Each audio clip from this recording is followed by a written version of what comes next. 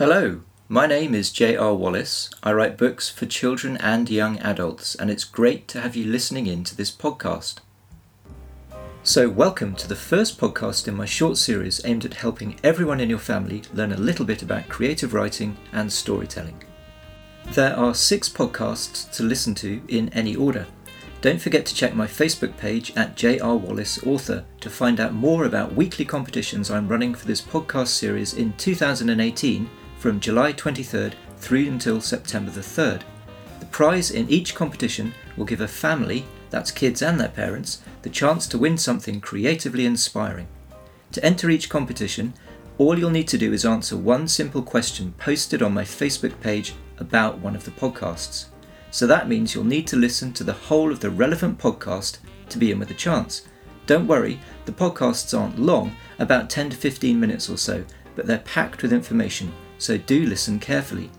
If you're listening to this podcast after the series of competitions is finished, then keep checking my Facebook page anyway for other competitions I'll be running. In this episode, I'm going to be talking about the importance of your imagination and how to find ideas for stories.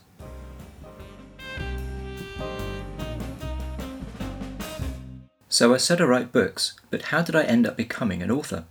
Well, there are lots of reasons, but I want to talk about one in particular. When I was about 7 years old, I was sent off to boarding school, but I hated it.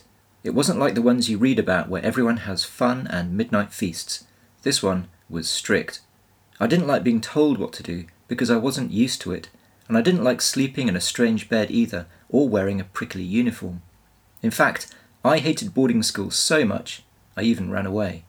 But I was brought back, so I escaped another way. I started making up stories. And I think that using my imagination when I was young made the muscles in it grow stronger and stronger. Strong enough, in fact, to help me become a writer when I grew up. Strengthening your imagination is really important for becoming an author, but I think it's also important for lots of other jobs too, like being a scientist, for example.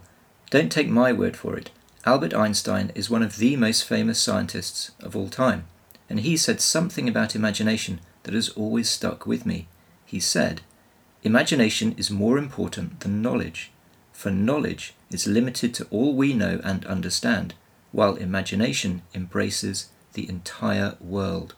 Now, what he meant by that is that knowledge is limited, but imagination isn't.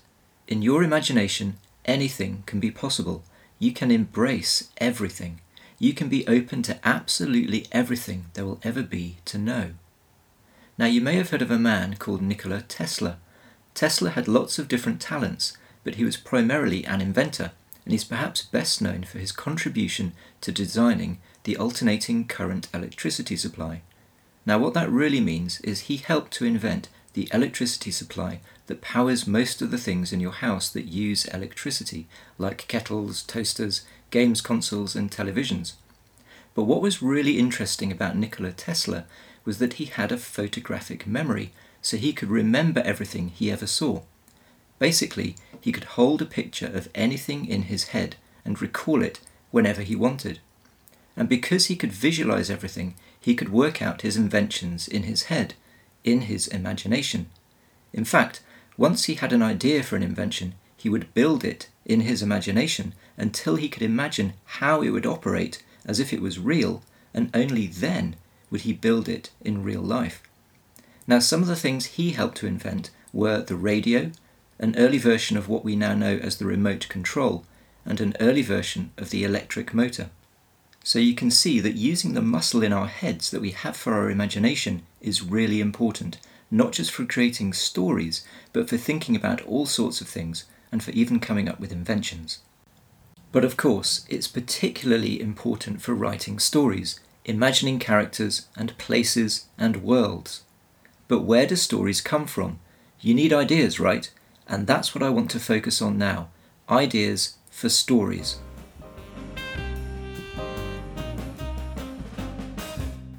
Now, you might be worried about coming up with an idea for a story. If you're young, it might seem like you haven't lived long enough yet, or done enough interesting things, or been to enough different places. But you don't need to have done those things. Just look at the world around you. I get a lot of my ideas for stories that way. looking at people, watching them, listening to what they say. I let my mind wander, imagining who someone really is when I see them on a bus or on the street and what their lives might be like. I can make up whole stories about them. I daydream.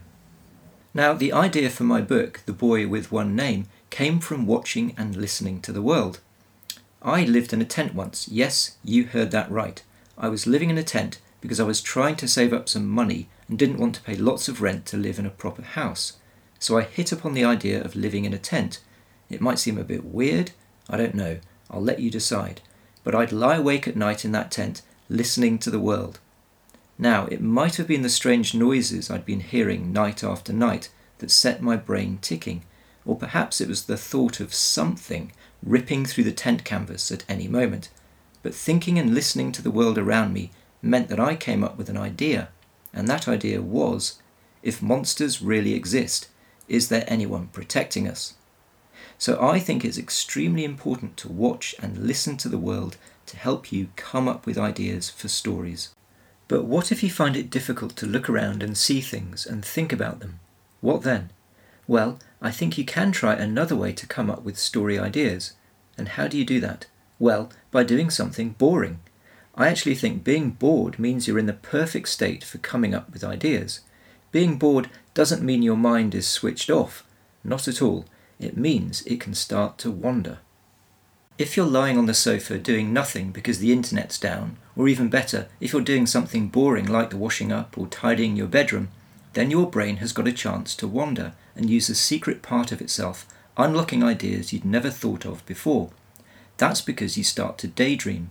Sometimes my best ideas for stories come to me exactly when I'm ironing my shirts or brushing my teeth or cleaning the house. The best time for me is actually when I've just woken up in the morning and my mind is wandering about before my body is. So, if you can let your mind wander, then it can come up with some really interesting ideas, not just for stories, but for inventions or solutions to problems. Anything, in fact. So doing something boring isn't all bad. It doesn't mean you can't have ideas for stories. You might have got bored with this podcast by now. The sound of my voice might have lulled you almost to sleep, and maybe your mind has started to wander, and you've had a great idea. If it has, well, I told you so. If you're finding yourself really stuck for ideas, then here's another piece of advice for you. I like to think of our imaginations being like bank accounts, and whatever you take out of a bank account, you need to put back in, otherwise you'll have no money left. You need to have credit. It's the same with imagination. Whenever you take something out of your imagination, you need to put something back into it.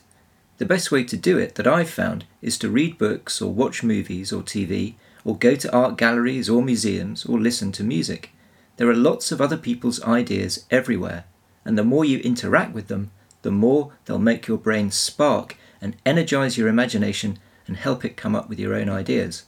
So go and do some stuff. Go and fill up your imaginations until they're stuffed full with the things you've seen and heard and listened to. So there are a couple of things I want you to try after listening to this podcast to help with ideas. They're things the whole family can do together. They won't take long, but they are going to help make all your imaginations a little bit stronger. Over the next few days, I want everyone in your family to write down 5 story ideas.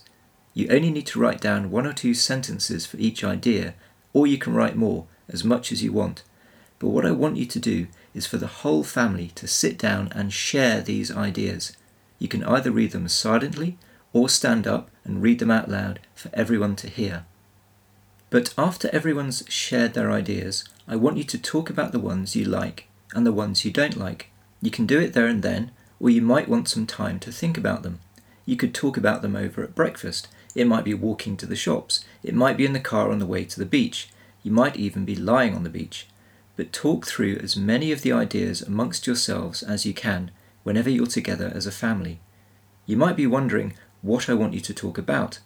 So try talking about who the characters might be in these story ideas, who they are and why they're in a particular story. And talk about where the story might take place and when it might take place and what could happen. See what you can build from these ideas. Hopefully, you'll find that your ideas take on a life of their own, that they start to come alive. After talking through all the ideas, I want you to do something else. I want each of you to pick your favourite idea and start writing a story around it. Just see where it takes you. Just write and see what happens. You don't have to write it all in one go. Write a bit and put it aside. Come back to it after a while. See if it looks and sounds different to when you started. You might have got stuck, so put it down and come back to it the next day. What I said about being bored works for writing too, not just ideas. So if you're stuck, go and do something else like the washing up or mowing the lawn or cleaning. Give your mind some time to wander. Everyone else will be pleased you've done something to help around the house too. Now, you might get lost trying to tell the story. It might be too hard. And if you do, just keep writing around the edges of the story. And by that, I mean write about the characters that are in it, or the place that it's set, or anything about it, or perhaps what you want to happen, even if you're unsure how to get there. Or maybe just doodle and draw pictures around it. Whatever you can come up with is important, because it's all about the story.